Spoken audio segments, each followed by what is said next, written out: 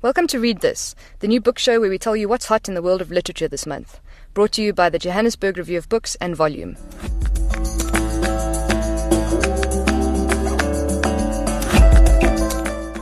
My name's Jennifer Malik. I'm the editor of the Johannesburg Review of Books. To subscribe to the show, add the number 082 382 1222 to your contact list and send us a message on WhatsApp. That's 082 382 1222. The first book we're recommending this month is If You Keep Digging by Kaletso Mapai. It's a collection of short stories published by Blackbird Books. Kaletso is a South African storyteller who was born and raised in Lenyenye Township in Limpopo. In the book, characters deal with questions about our new country, and the reader is invited to think about different perspectives. Difficult family relationships, themes of abandonment, social and class issues, power dynamics at school and work, witchcraft, sexuality, domestic abuse, and the ancestral realm. We spoke to the author Kaletso Mapai about why she thinks people will enjoy the book. If You Keep Digging is my first book, and I hope a lot of people get to read it because it really delves into the core of what South Africa is today and where we are right now as a country.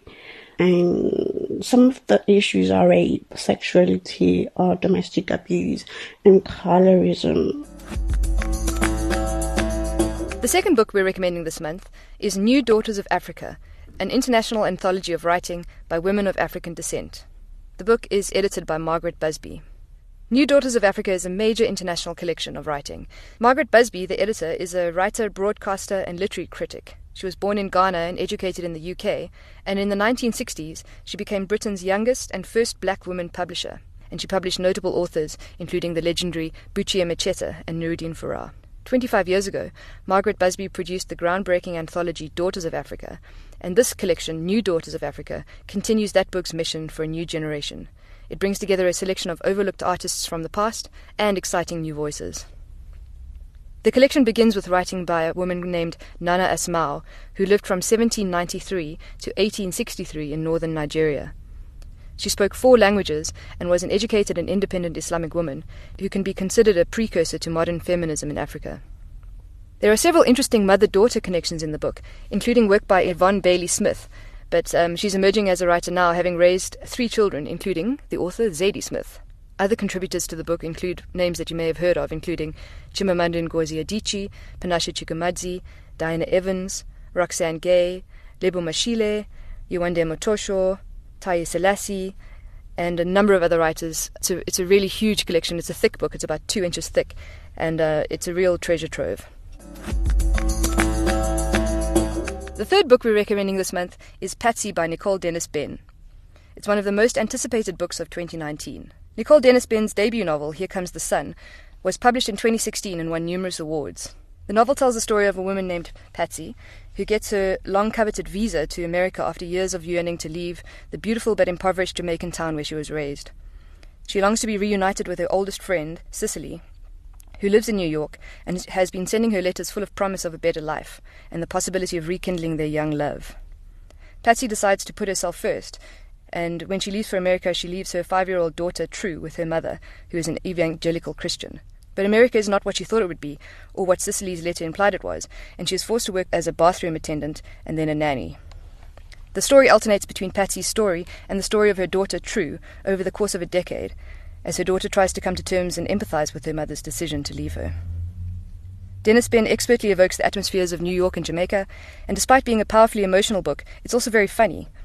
Patsy and True are unforgettable and complex characters who function as real people and not cliches. The novel is a sensitive look at the emotional, logistical, physical, psychological and financial risks of the black female immigrant and mother. For the August edition of the Johannesburg Review of Books, our regular contributor Wumuyu Mbao will be reviewing Patsy. We asked him what he thought of the book. Okay, here goes. It's an intriguing and often quite surprising read, and it definitely demonstrates that her writing has come on in quite a long way since with this second novel that she's written. So you have the same kind of themes of Jamaican poverty and its effects on women, suppressed queer identities, and the cruelties of living in a society that expect women to sacrifice their individual happiness and always put others first. But written in a more mature way than in her first novel. So overall, it's an enjoyable read, and one that I think deserves a lot of the acclaim that it's receiving at the moment. Thank you for listening to the first edition of Read This. We hope you've enjoyed the show. To subscribe, add the number 082 382 1222 to your contact list and send us a message on WhatsApp. That's 082 382 1222. My name's Jennifer Malik. I'm the editor of the Johannesburg Review of Books. The music for this show is composed by John Bartman. Go to johnbartman.com to hear more. Thanks for listening, and see you next month.